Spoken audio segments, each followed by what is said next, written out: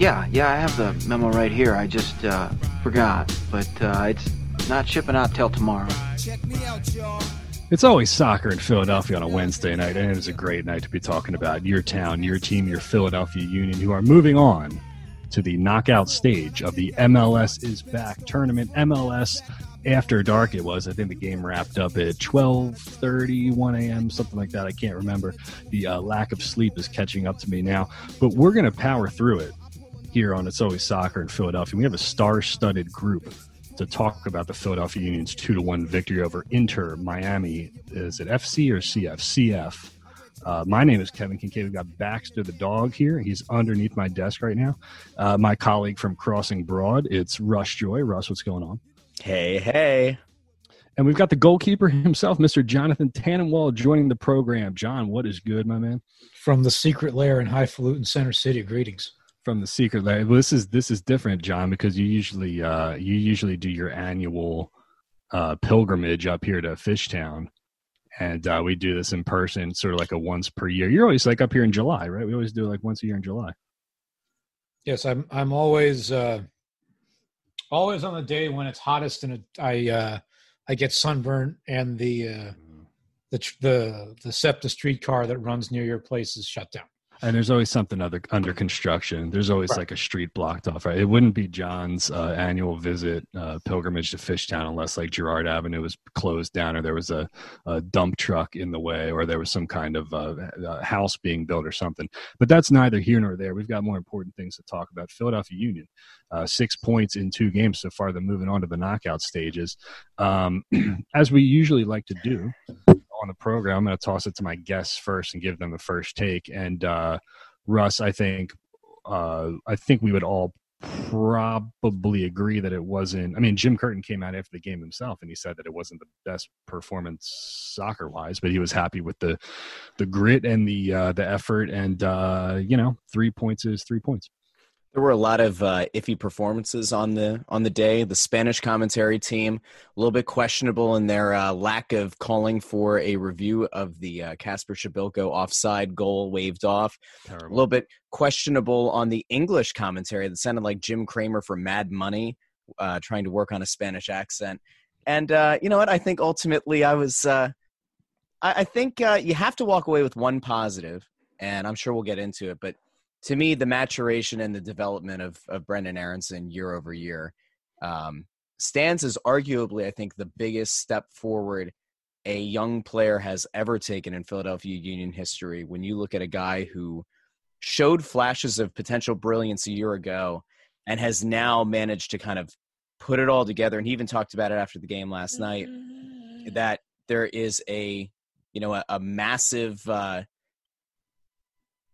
there's like a massive, I don't know the way that you think of it, but like he said, there's so many repetitions lead you to a position where you feel more confident in big situations, and you just see it. So I'm happy with that. I look at that as a positive. John, 24 hours later, you're what's on your mind about the Union's big win? Well, some of those hours were devoted to sleep. Sorry, but as I said to a friend of mine today, the 10:30 p.m. games and the 10 o'clock NWSL games are great, and the 9 a.m. MLS games are great, but the 9 a.m. MLS games after the 10:30 you know what I mean. The 9 a.m. MLS games after the 10:30 MLS games are not so great. So I needed a full night's sleep tonight, and I got it. Couple things that I find interesting. One, I get why Jim Curtin was annoyed, and that's actually the piece that I wrote. What today is? I don't know. I never know what day. Today is Wednesday. It's Wednesday. I never know what day of the week it is anymore. This piece I wrote on Wednesday for Thursday's Inquirer was about, Jim Curtin saying, and Brenden Aaronson saying too, that they weren't really impressed by the performance. They didn't think it was so great. And I sat there and was impressed because they beat a team with better talent, albeit less cohesion. And they scored 2 really nice goals, which is what people are going to remember more than anything else. Mm-hmm. As for the TV commentators, look, I'm biased because I know a few of them personally. That's not the home crew for Miami, though, is it? Because some No. people were saying that. No. No. I mean, look, they're all based in Miami, so they watch a lot of Inter Miami. Right. But And Inter Miami has all the famous Spanish-speaking players, so they're sort of naturally going to be more interested in them than they are in the Union. Yeah, I figured as much. Right. I had a guy email me this morning who said, why was this game only on Spanish language television? And my response was because, I explained the MLS rights deal. And I said, B, Univision hasn't carried a lot of Union games over the years because the Union haven't had anybody they're interested in. Yeah. Except for Marco Fabian. And by the time they signed him, the TV schedule was already set. Yeah, right. So, and I watched the Spanish language commentary, even though I didn't speak a ton of Spanish, because the guy who was doing the play-by-play, Luis Omar Tapia, has been calling soccer games on various U.S. TV networks for 25 years and is one of the best in the business. And I will also say what I always say about is that a spectacular own goal? We got some live commentary. Some commentary. San Jose Earthquakes Vancouver, San Jose scored an absolutely spectacular own goal, and the Vancouver Whitecaps go up 2-0. You will see that on SportsCenter around the time you're listening to this show. The behind the curtain, of course, is that John said before we hit record, is it okay if I make a little bit of commentary on what's happening in the game if there's a stunning goal? There it is. What is the own goal variety? It's fine. It was a 2-on-none. The two San Jose defenders recovered on. One of the guys came from behind and just straight up kicked the ball into his own net and then went sliding after it over the goal line and got stuck in the netting. It's MLS After Dark. Yes. Ladies and gentlemen. So where was I? On the offside question on Kasper Szpilko. This is where I go up that hill again, that the VAR booth, in fact, does review everything that happens. And if they were convinced that he was offside, then he was offside. And he ended up scoring another goal later anyway. I just wanted a review. I wanted a better angle. They gave us the one review where it wasn't, straight on, right? It was. But there is no, because there's no straight on. No, I know. It's like. Well, from the angle I got, it didn't look like it. It looked like he was on, but I don't. No, the lower level, like the field level camera, closest to the field level camera shot that I saw. They didn't give us the drone shot, which would have proved it. But the one angle that I saw on a replay, he looked off. Now, this is part of the problem, though, too, because going into this tournament, the MLS production lead said that they're going to have twice as many cameras. I think it was upwards of 20 cameras set in the stadiums for each of these games. Now, granted, the TUDN feed isn't necessarily, or maybe isn't accessing the same equipment that ESPN does, where it is. ESPN has the same, they have their own alternate feed that runs on ESPN3. And so they certainly did not take advantage of it. The other thing is, and I still haven't seen this as an actual view, but MLS said that they were going to have a low-flying drone that was going to be a secondary drone that was going to be even lower than the traditional Skycam. Still haven't seen that rolled out. It's weird that considering all of the extra microphones, all the extra cameras that they had, we saw one angle on TV. So, well, regardless, it's like we got the overhead shot of the counterattacking goal from the International Space Station, but it's like, was it really that hard to give us the offside angle? I would have liked to see it, but it doesn't matter because. Can I say a couple of things on that real quick? Yeah. One is that ESPN is doing the host production for every game, whether it's on ESPN, Fox, or Univision. Okay. So everybody has access to all the cameras. I think they backed off the low drone because they were a little worried about how they were going to position it over ongoing action if the ball got kicked up in the air or things like that. Yeah. Well, isn't the whole point we're experimenting? We're trying new things. We're messing around with this, Right. I also, as I said, think Szpilko was offside, and I talked to somebody who works as an assistant referee in like USL level stuff, who said he was off. So, all right. Well, he won the game anyway. What was the? Oh, I know what I was going to say about Aaronson being the player out of the Union Academy who has developed the most as a professional in his time as a professional. I would probably put McKenzie over him. Yeah, he's Mark's come a long way in a short amount of time. In terms of steps taken during his professional career years, I'd put McKenzie higher than Aronson. But it's harder too. It's easy. It's easier, I think, for the casual too. I mean, you got DeMarcus Beasley even out here, and he's not a casual. But who didn't know that Aronson had a senior cap? Well, that was funny. It's in and of itself. But he's a defender, and he's pointing out Brendan Aronson. I think it's easier for the untrained eye or the casual eye or the casual observer for this game to pick out the number 10 who's playing at the tip of the diamond. The young, exciting kid who's on the ball. More so, it's easy for those guys to pull eyeballs on a center back. I mean, like I watch the center backs more than most people probably would. I see Mark McKenzie's development, but I think the average person is going to point to Aronson first and make the focus on him, and as it should be. So let me just rip through a couple points here. And this is from the story that I wrote this morning. Some of just the generic thoughts that I had about the game. Brendan, again, that diving channel run that he makes on the first goal, that's the second play that he's made in 2 games where he's not going to get anything on the stat sheet for that, but that's really an honorary assist any way you chalk it up. Because like we said before, plenty of times, they're playing this diamond shape, narrow shape. They don't have a lot of width. There's no wingers on the field. So Ray Gaddis gets the ball. I thought he was going to push into space on that, but he just kind of chunks it forward into a space where Aronson can get onto it. Hard turn right up the end line. Put the ball in and get a deflection and whatever. I mean, those goals aren't going to be perfect. And if the Union aren't playing exactly the way they want to play, you'll take it any way you can get it. I think that was kind of the big takeaway for me, just generically, is the fact that, okay, well, good teams find ways to win even when they're not playing particularly well. And I don't think you're seeing a Union team right now that really has an identity necessarily. We know that they want to press. We know that they want to counterattack. They want to counter press. And, it's hard to do that when you are not 100% fit right now and you're playing in Orlando in 99 million degree weather and humidity or whatever. But the fact that they're finding ways works. So Aronson was my man of the match. I think he did a lot of good running and he was very active. Jacob Glesnes, all the physical tools, good passing range, had some moments last night where he was kind of snoozing, looked like he kind of switched off. I think we need more from the fullbacks, more touches, more involvement further at the field. Montero's dummy. What can you say? I mean, brilliant moment. That's why you paid him the big money. That's why you paid the transfer fee, and it went up to $3 million for that. Decided to pay money to bring him back. I think they'll get more from him, like kind of in a build-up game as him and Brendan Aronson kind of figure out where they want to be on the field, and they kind of figure out their spots and they understand the interchange and say, hey, you're going to be in this spot, you're going to occupy this spot.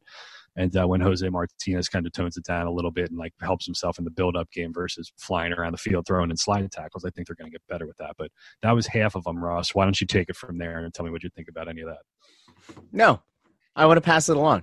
Oh, you want to pass it along? Yeah. Okay, well, that's fine. You can do that too. It's your program as much as mine. So here's the interesting thing about, first of all, I agree with you very much on Martinez. There's a level about a step and a half below his current aggressiveness where he's going to be spectacular.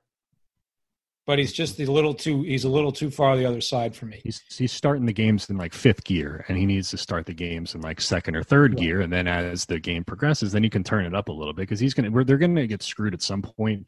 I mean, the three of us all know it, where he picks up a yellow card 10 minutes into a game, or he picks up an early red, and then what? It's nice that they. You mean like when he plays Dom Dwyer in a couple days? Yeah, I can't wait for that. That's going to be like the immovable object versus the unstoppable force. It's nice that they have Warren Creavalle to come on, and they have 5 subs, and they can use him as a defensive substitution. But you shouldn't have to be in that situation every game where you're like 30 minutes into the game and you're like, oh shit, what are we doing with Brujo here? So you mentioned that the fullbacks needed more touches. And I would submit that everybody in this game needed more touches. Mm-hmm. The according to Who Scored, which is the data tracking that I use when I do my analysis pieces, Alejandro Bedoya had the most touches of any Union player in the game, and it was 62. Did he really? Yeah. And that's like – and look, the Union played more of a possession style in the past, so you'd get somebody like Harris Medunian and having over 100 in certain games. Yeah. But 62 for your guy with the most is low. It's low, and he wasn't even like really part of the build-up, and he's still playing pretty far forward, because they're doing that thing again. We talked about this on the last podcast that I did with Corey last week. But they're still doing that thing, John, where they like tilt. You can see this on Zoom, but the listeners can't. Where they kind of tilt one way, because Jamiro's playing on the left, Bedoya's playing on the right. Jamiro's the build-up guy, so Bedoya kind of goes forward, and Jamiro pops back. So it's funny. Yeah. It's funny to me to think that Bedoya would have that many touches, considering that they're moving him a little further up. And Gaddis was second. Yeah. With 59. Martinez was third with 54. Wagner was fourth with 43. Montero was fifth with 41. Aronson was 11th with 34. And that tells you, as I wrote in the piece that'll be in the paper Thursday morning, you if your two guys who need to be on the ball the most are Montero and Aronson, and they're not getting nearly enough touches, you got a problem. And I think that sort of points to why Jim thinks they didn't play well, even though a lot of folks on the outside were quite entertained by the whole thing. I actually think Miami did a pretty good job, even if I don't know how much, how deep into scouting of the Union style Miami got. Because I think they're a little more of a, hey, here are the guys we have on the field and we're going to go play kind of team. Yeah. But Miami played a 3-4-3, and they really overloaded the wings, and the Union had a problem with it because their whole premise is send everything through the middle. Mm-hmm. And it's an interesting little tactical chess match when you have two opposing formations that are so distinct. Yeah, it's true. And they, the first game when they had Ilsinho up there, I mean, look, they're not going to be able to press with Ilsinho in Orlando at 9:00 in the morning when they haven't played in 3 months or 4 months or whatever it was, right? I don't know. Against a better team. Yeah, against a better team. I don't know if they can do that going forward. So, I mean, I guess if there's any reason to be skeptical moving forward, you wonder if they're ever.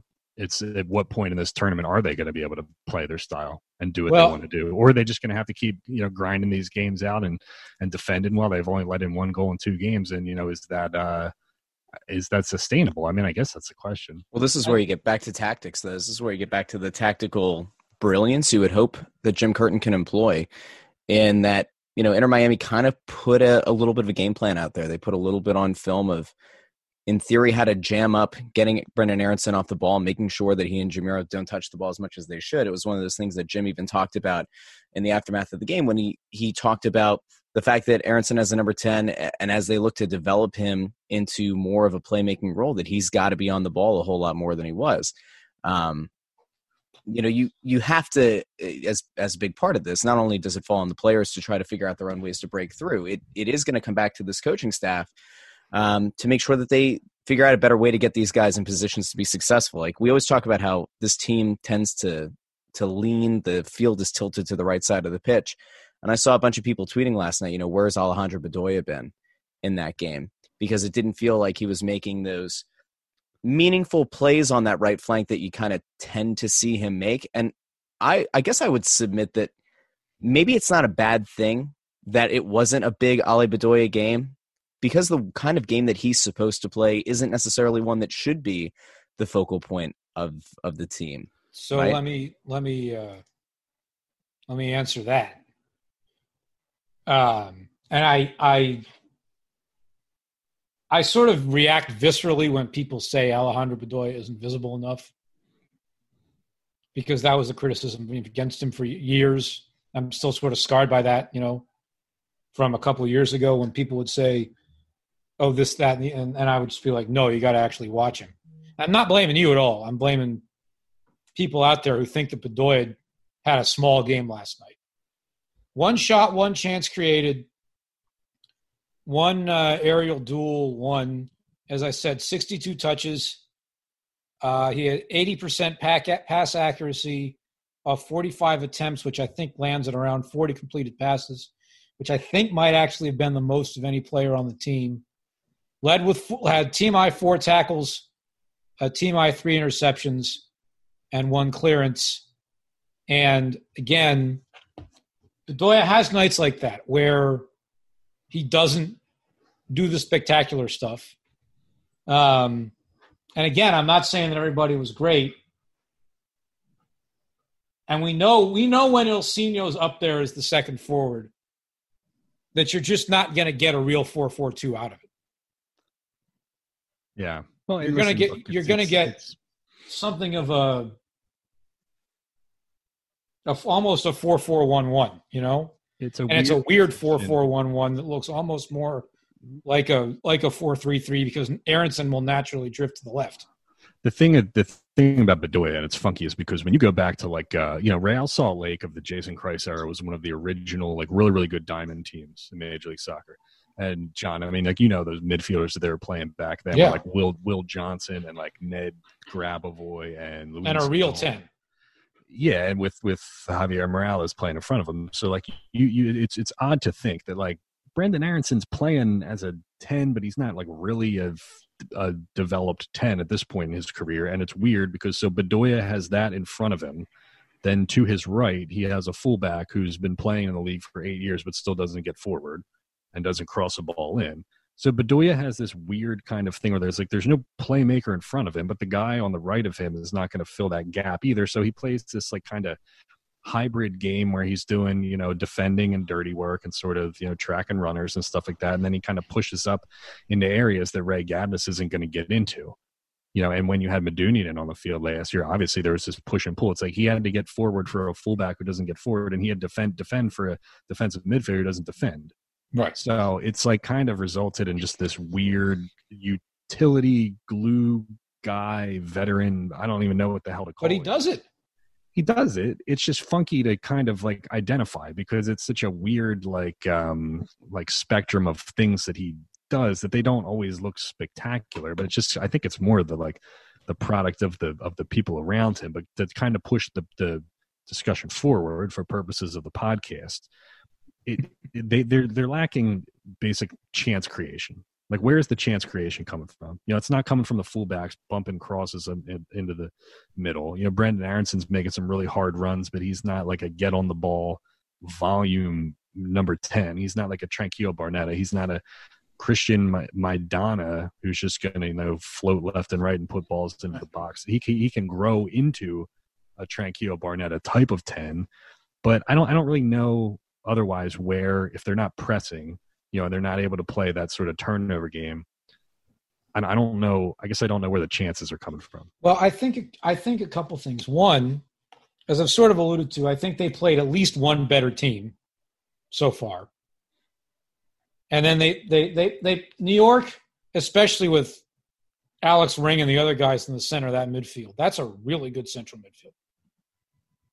And Miami, as I said, played a formation that the Union probably hadn't. When the heck was the last time they played against a 3-4-3 like that? 3-4-3 hasn't been a thing in MLS. Right. So I guess not until this year, last year. Or Orlando, what they're going to see from Orlando is going to be much more what they're used to seeing.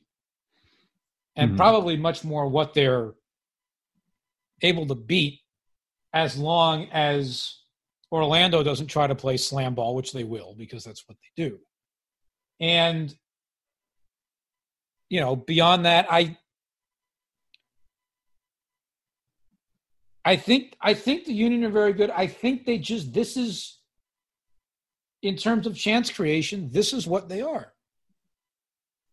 Yeah. RB Leipzig doesn't create quote unquote traditional chances. No, they don't really play. They don't really play with like they don't have a true 10, a number 10 who's slicing the dice, and it's not and Liverpool just has too good talent.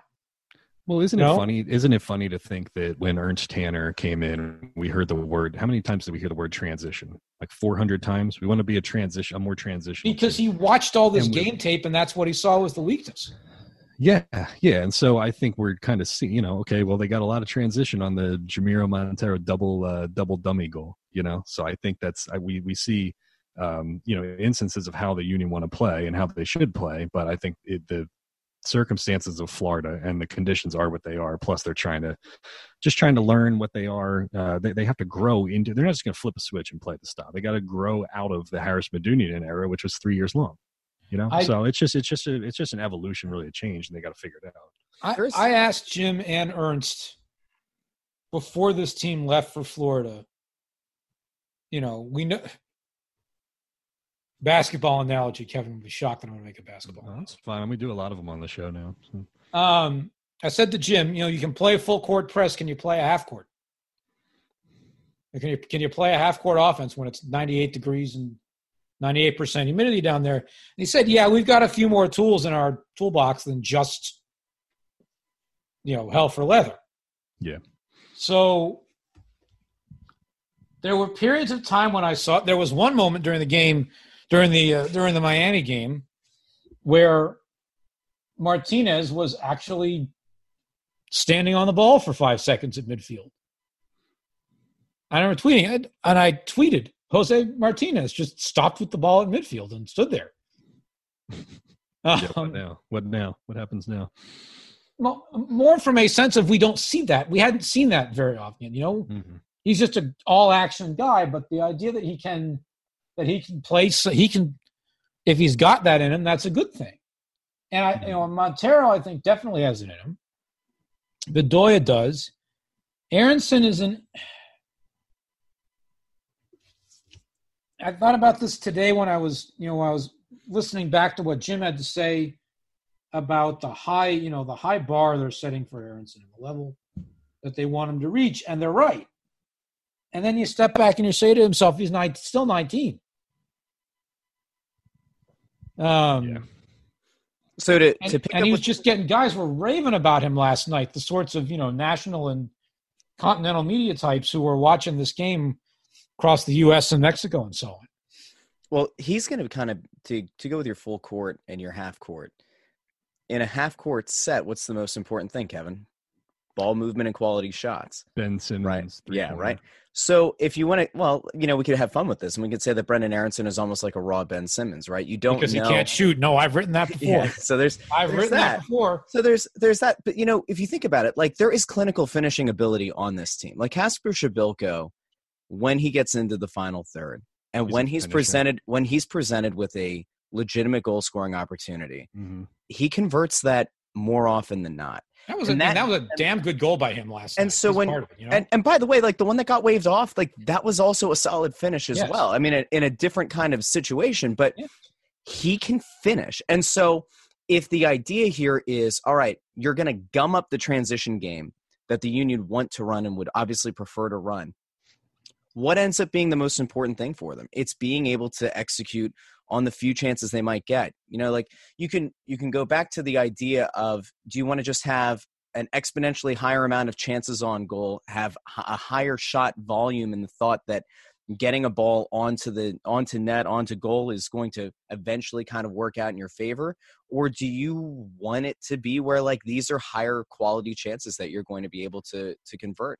And that's because they are no, it's scary when you think about it, because this team actually does have a lot of similarities to the Sixers. They're a good defensive team. They're very athletic. They can run all day long. Good in transition, as we saw last night. It's just kind of polishing up the quote unquote half court offense and creating when you have the ball in your hands, But that's why I think that's part of why, historically the subs have been, Ilsinho for somebody, like Ilsinho for Aronson and Santos for Burke. And then 4-2-3-1. Right, because then you change your tactics a little bit. You had Ilsinho who can break guys down off the dribble and Santos who would just wreak havoc on the other side. And by the way, you can't overstate how important the role that Santos can play, assuming that you're able to get his conditioning and get him back up and not run the risk of a groin pull or a hammy pull. He's not healthy. He can do those Aronson kind of things that you saw on the goal, where you're not getting width from Gaddis. So they need, and Shabilko isn't going to make those runs. So it's either Brendan Aronson busting his ass and running into the channels, or Sergio Santos, and that's it. Or else, But then what's the other huge difference between Sergio Santos and Brendan Aronson? For as much as there wanted to be credit from Jim Curtin and even Aronson himself about working in the gym in the off season to work on his strength, Sergio Santos is a massively broad-shouldered man. He's a guy who, does his game play more to the playing in those channels and just gassing the hell out of the center backs? Yes. But if need be, can he muscle his way? Can he make your life a living hell as a defender? Can he wear you down physically, not only by virtue of passing you, but also bodying you up? Yes, he can. And that obviously creates the space that Casper needs to be able to finish. Like, I think last year too many times people got caught up in Sergio Santos's finishing ability or lack thereof. And for me, like, that's not his role. And in a perfect world, he's able to convert at a higher rate. But for what this team is and what this team can be, and if they are going to contend and if they are going to advance and maybe even get to play in the final, that to me is the thing that needs to happen, is Santos and Casper playing significant minutes together and Sergio wearing down the defense, and that making Casper's life a little bit easier in, say, the 70th minute and on, as those backs are getting worn out, or you have to sub some of them out, use those 5 subs, right? Let me ask John. Hold that thought for 1 second. I just want to make another point here. Kind of goes with the half court offense kind of thing. So Montero overcooked a set piece by about 15 yards on Tuesday night. Brendan Aronson took a corner kick that he overcooked by about 12 yards or 13 yards. I kind of like the idea of, I don't know why, maybe just because he's left-footed, giving Kai Wagner a shot to hit some of these dead balls. But otherwise, unless you're letting Glesnes rip another one from 30 or 35 yards and straight on, I don't know who the set piece taker is on this team. Montero can do it, but he's more, I don't know. He doesn't really drive balls. He kind of floats them. I mean, you see those when he plays those diagonals. When you look at how the center backs will drive them, or how Meduni will kind of hit them flat, a little flat. Feels like Jamiro puts some float on the ball, maybe because his feet are smaller. He's a smaller dude. I have no idea, but I don't know. I don't know if I like him or Brendan Aronson taking the set pieces. But again, I don't know who else would do it if not them. There was, I think Montero took it. There were some bad set pieces last night. There was also one really good one, like just absolutely perfect curve and everything, that just happened to not land on a Union player. And that, I think, is just a matter of time and repetitions. Well, they need reps too, because Meduni took pretty much everything last year. Right. So, and he wasn't always great at it. No, of course not. But maybe it was unique in the fact that he was left-footed, and then so you always had, a decent left-footed option, a decent right-footed option. I don't know. That was just something that stuck out to me. I get it. I found those. I also know how much we all know how much the Union work on set pieces. So I'm willing to write off one night of bad set pieces, and if there's another, I'll be more concerned. I wanted to mention, by the way, there's another wild card in all of this in terms of the Sergio Santos matter, and that is Andrew Wooten. Yeah, right. Jeez. Who has not played yet because he's dealing with a minor injury. I thought we might see him against Miami, but he ended up not being necessary. At some point, he's going to put 1 goal in the net, and then he's going to put 6 in the net. I'm just convinced of that. Mm-hmm. Because he's got too much talent to not. And I don't know whether it's going to be in this tournament or what. The Union have until Monday. You have, as things go, they got a decent amount of rest before their next game, because it's not until Monday. Yeah. So I don't know that we're going to see a ton of squad rotation. Well, let me ask the question, because they go Monday, Saturday. So, Russ, what's our time looking like here? I lost track. I think we have probably about 5 minutes. Okay. Well, let's make this the last one then. Originally I kind of have conflicting feelings here kind of on the approach for this game, because you're already through to the next round. However, if you want to improve your position in the knockout stages. I personally don't think there's really going to be a lot of wiggle room in the groups. I don't think it makes a huge difference whether you play the first place team or the second or a third place team or second place team. I don't see a ton of separation there. But I don't know how you weigh. I would make one or two tweaks. I would give Mark McKenzie a rest. I'd play Glesnes and Elliott. I might try to give one of Bedoya or Jamiro a rest, but otherwise I could see you going with the same 9 of the same starters. Maybe, give Shabilka only 60 minutes or something like that. I think you still go for it, especially too, because these games are counting for, regular season. So it's not like a typical World Cup where, Spain would win their first 2 games and then they'd put in all the other random dudes and they'd swap out their entire 11. So I don't know, Russ, how would you do it? This honestly is the exact same debate that the Flyers have been having for the last few days in Zoom calls with head coach Lane Vigneault, because they're trying to battle in theory for the top seed in the Eastern Conference, and they're in that 4-team round robin. And so in theory, you would think that the seeding really matters, but I think you can almost throw that kind of thing out the window because there are no fans. There's no home field or home ice advantage. So if you're Jim Curtin, like, to me, as much as you might kind of trend to wanting to finish as the top team in the group, you've got to get a few of these guys rotated in. I think you're probably looking at maybe letting Mark McKenzie sit this one out, letting Jack Elliott and Glesnes both get that start.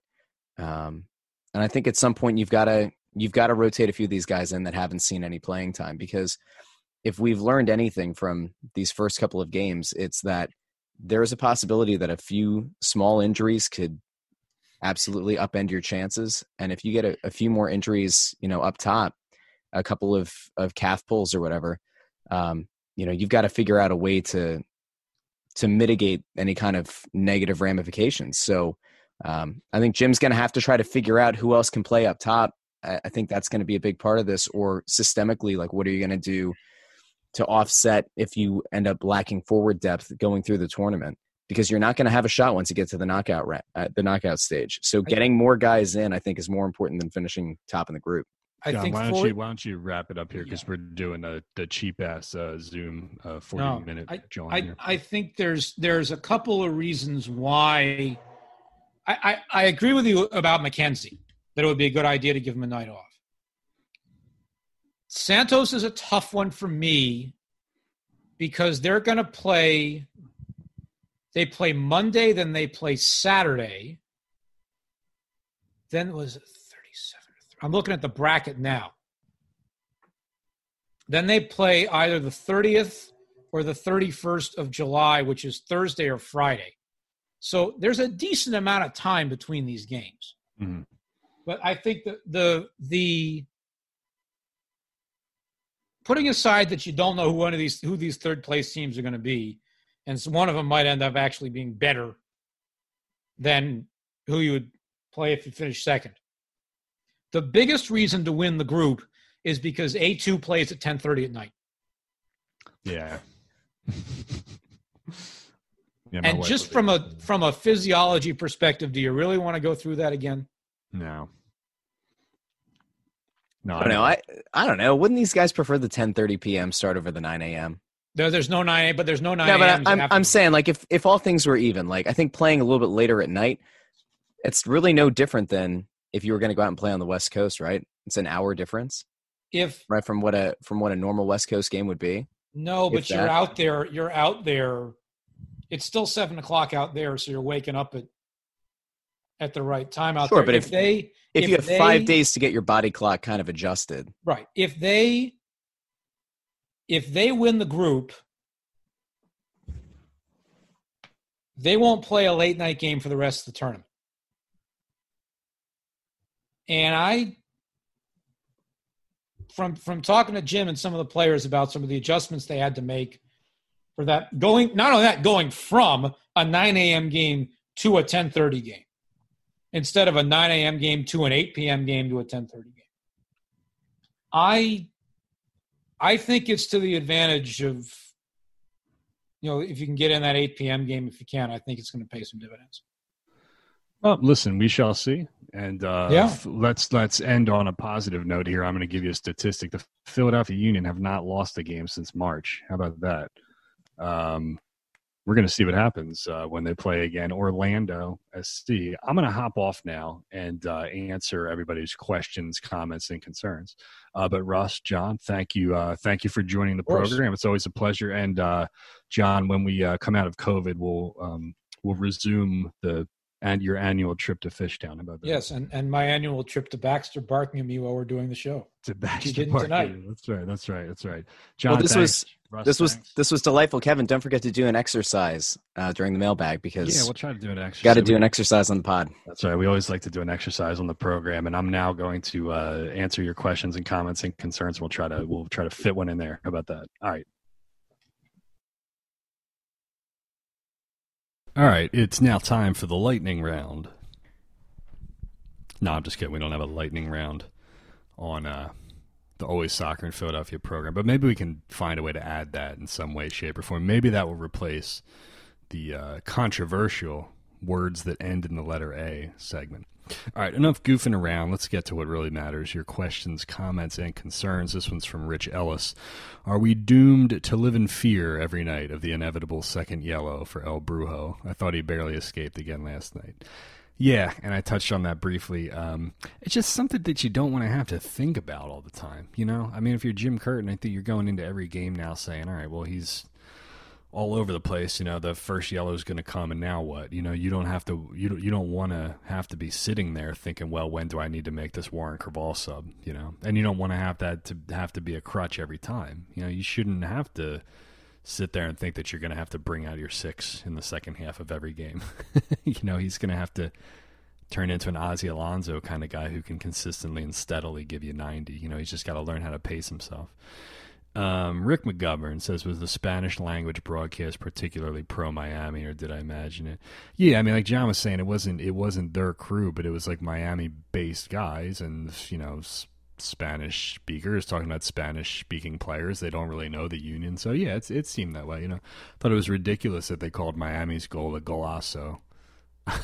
You know, it's like there's some nice movements in there. There's a nice back heel, and it was a good counterattack, but it wasn't a golazo. So I think Ramsey Sandoval was the dude who was doing the game, and he was doing like the games a couple years ago or something where people were like, just kind of, what is this guy doing? Like he's like all over the place. You just got to tone it down.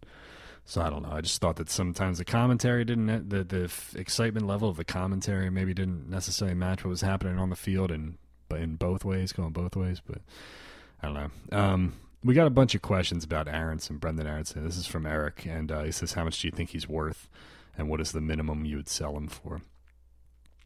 Yeah, I mean, I don't know. Honestly, I really think we're still putting the cart before the horse here a little bit. I think a lot of this is just the product of we have such low expectations of American talent right now that as soon as a 19 or 20-year-old or 21-year-old kid does anything at all, we're ready to send him to the Bundesliga, you know? Like, Brendan's still got a long way to go, you know? Like, he's obviously he's doing a lot of stuff now, as you've seen so far this year, that's not showing up on the score sheet. So they'll pick that out on film, these foreign teams, luckily, and they'll be able to identify the good stuff that he does without the ball specifically. But he's got a lot of room to grow for sure in his position. You know, I don't think that he's closer to Europe than Mark McKenzie is. Definitely not. I think Mark McKenzie is much closer to to the rumored Celtic than Brendan Aronson is to you know, wherever the hell you would send him, whoever would want him, Schalke or something like that, you know. I like Aronson. I love his game. I still think we're just kind of maybe going a little too far there. All right, David Bennett says, this is a big if, but if the Union win the tournament and the $1.1 million cash prize, do you see them going after a bigger name DP? Player like Balotelli. Yeah, I don't know. I don't know what the hell they would do with the money. Why not? Why not put it into the player pool, you know? I don't know if is Wooten going to work out. I mean, he's got a pretty big salary. I mean, I still feel like they could, I don't know. I think that I still think I would like to upgrade the right fullback position. But I don't know how much money you're spending on that. But John says, does Corey Burke return to the Union after the bubble tournament? Yeah, why not? I mean, and Wooten's injured, we don't know what his status is. Corey did okay over there in Austria, so Yeah, why not? But he would be the fourth in line. I don't know if he'd get much playing time if he came back. They'd have to figure out something permanent for him. These answers kind of suck. Sorry, I'm tired. I'm trying to do the best I can here. It's like 10:15 at night. Jack Fritzadelphia is legendary. Says, should we consider permanently switching back to the 4-2-3-1? And the 4-4-2, Ali seems to get pushed up the field a lot while Jamiro plays deeper and does a lot of the dirty work. And the 4-2-3-1 with Ali and the double pivot, it allows Jamiro to get on the ball and move further up the field. Then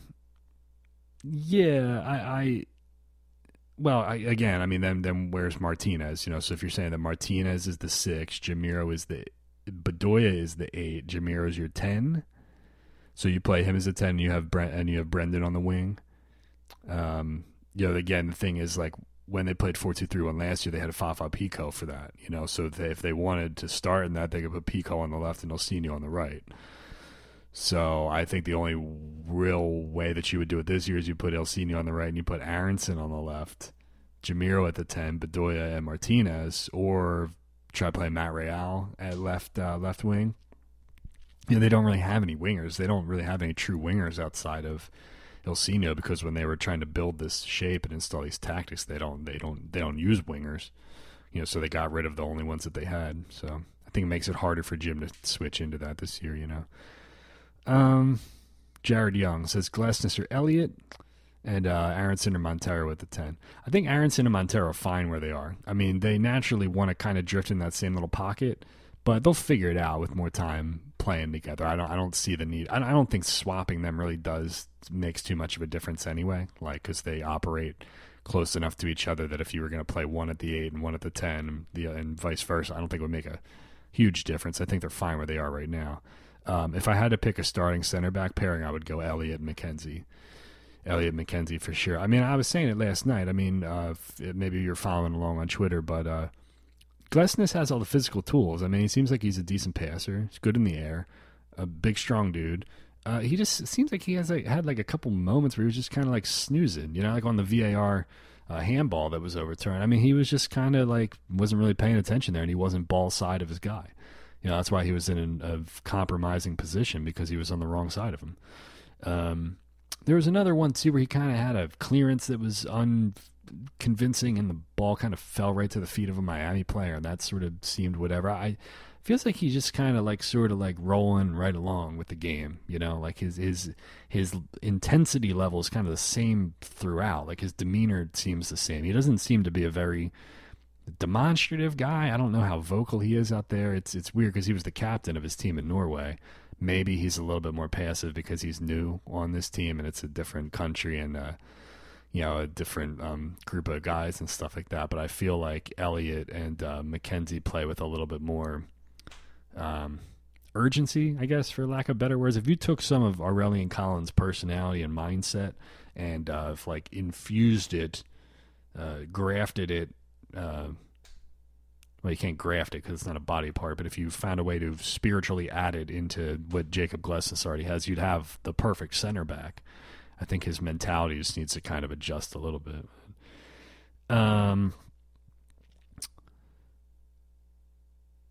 Kanye Wu says, do you do any betting on MLS games? Interested in your thoughts on it, seeing as the Union and Orlando game has a weird point spread. The Union are a -112 favorite, and Orlando is a +320 underdog. Yeah, it's the short answer is no. No, I learned my lesson to not put any money on the Philadelphia Union a long time ago. Because the reason, Corey and I touched on this a little bit last week, but the reason you see such crazy odds for MLS is because it's so unpredictable. You never, rarely do you ever find plus odds for both teams. Like, you'll find it in a game like, like a Brighton versus a Norwich or something, like two mid-table or two low-table teams playing each other in the Premier League. But like Arsenal versus Bournemouth, Arsenal's always going to be a negative, favorite, and Bournemouth's always going to be a plus underdog. But because MLS is so hard to predict, you get like a favorite at +125, you get an underdog at +185, and you get a draw at like plus 150 or something like that. So there's good value there, but it's just really hard to predict. A lot of the money that I make in betting is off of live betting, and there's no real secret to the trade here, but I've been making most of my money lately on Serie A, sitting there watching the games, watch the first 10 minutes or so, see if there's a goal, kind of get a feel for which team looks good and which team doesn't, because in Serie A, they kind of score in bunches, and there's more kind of, I don't know how to describe it, more kind of like back and forth, like momentum swings in the game, where one team will sort of boss a ton of possession in a short amount of time and they'll string together a couple goals. So it's really easy to kind of like read the intervals, say, I think they're going to score a goal between 30 minutes and 60 minutes, or I think they're going to score between 60 minutes and 90 minutes. If you think that one team is piling forward and sending a ton of dudes forward, or they look pretty good, or they're pinging a bunch of shots all of a sudden, then you say, hey, I think there's going to be a goal here. So it's mostly live betting. That's where I'm making a lot of my money. So maybe I can turn into a gambling shark one of these days. Yaz says, if McKenzie is heading to Europe soon, do you see Glesnes and Elliott as a feasible center back pairing, given their lack of pace? Yeah, for sure. I mean, I don't know if Austin Trusty was the fastest guy out there, was he? Well, no, Austin was pretty quick. He was athletic. Yeah, Glesnes and Elliott I think is fine. I don't think Glesnes is really lacking any physical tools. I don't know how many all-out sprints I've seen him do in the 3 games that he's played, the 3 games he's played. But yeah, I think he'd be all right there. Reese says if the Federal Communications Commission, if FC Cincinnati keeps shitting the bed, does Philly take another look at Amaya to be the heir to Bedoya? I think that spot goes to a Fontana or Turner, homegrown, but I think it would be an interesting idea. It's a thought.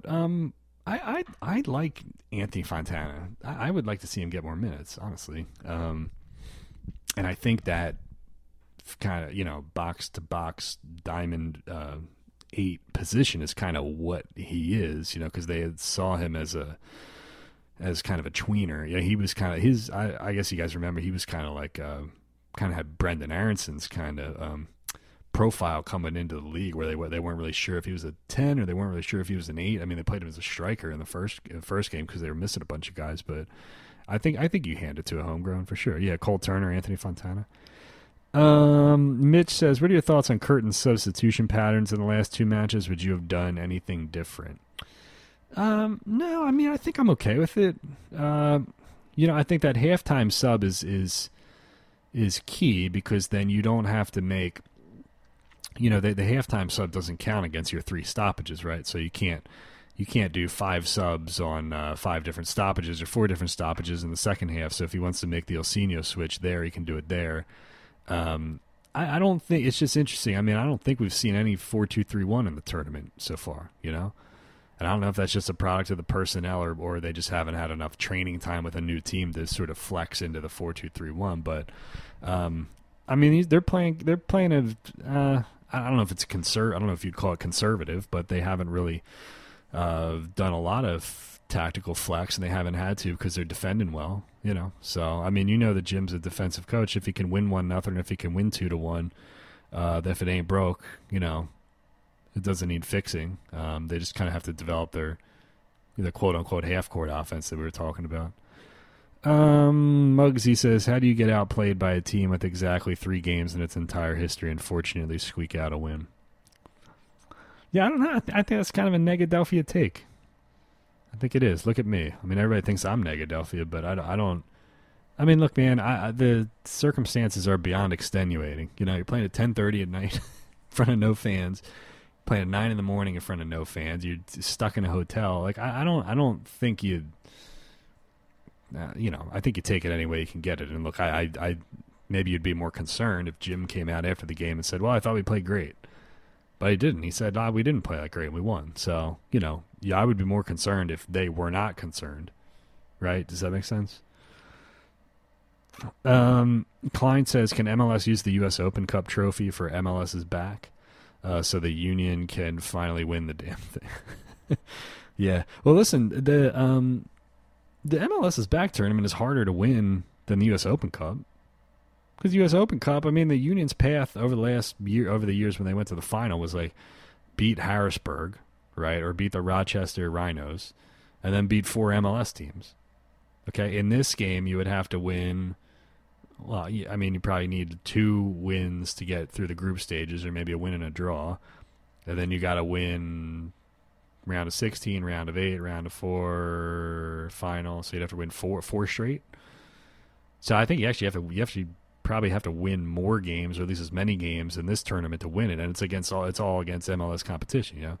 You don't get the New York Cosmos at home on a Tuesday night. So. Another Aronson question about the timeline to Europe. Yeah, I'm not sure. I really don't know. And look too, the transfer windows are fucked up right now, so I don't really know. It doesn't behoove him. I've always wanted to say behoove on the podcast. It doesn't benefit him to go do anything right now. Anyway, what's he going to do? Like, the kid's super young. He's going to go to, Wolfsburg and sit on the bench and try to learn a new language, and they're wearing masks, and I don't know. I think we're all just kind of getting a little ahead of ourselves with Brendan. That's all. And the last question is also about Brendan Aronson. Is there any doubt in your mind that he'll play overseas? No. And look, I think, we've said it before. I mean, I think that's kind of the feather in the cap for the Union Academy. I think the one thing that they have yet to achieve, the final piece to the puzzle, the one thing where Tommy Wilson can kind of sit back and pour himself a whiskey and say, we did it, is to bring a player all the way through the academy and send them to Celtic or Rangers or Bremen or the Netherlands or something like that. That's the final thing that you can say, hey, there's nothing that we've done everything that we can possibly do, and all there is to do now is just keep putting more kids through the pipeline. So I would love to see it as much as anybody from a symbolic standpoint, and eventually, like all teams in the world, you're going to have to start selling your young players. But I just think with Brendan that the bar is so low that anytime an American player like farts, we're all over it, right? We're doing it because we watch so poor, so many poor performances from young American players over the years. It's like we're like thirsting for anything, So I love Brendan. I thought he was my man of the match in this game. I thought he played a great game, but we need sample size. We need more games. We can't do the knee jerk Philadelphia Eagles thing where it's like we lose a game, fire Andy Reid, we win a game, we're going to the Super Bowl. So I would like to think the Philadelphia Union fans are more pragmatic than that. All right, well, that's it. 17 minutes plus 40 whatever minutes, so right around an hour. And thanks, everybody, for listening, and we'll do another podcast. I'm actually on vacation next week, but I will try to record something with somebody.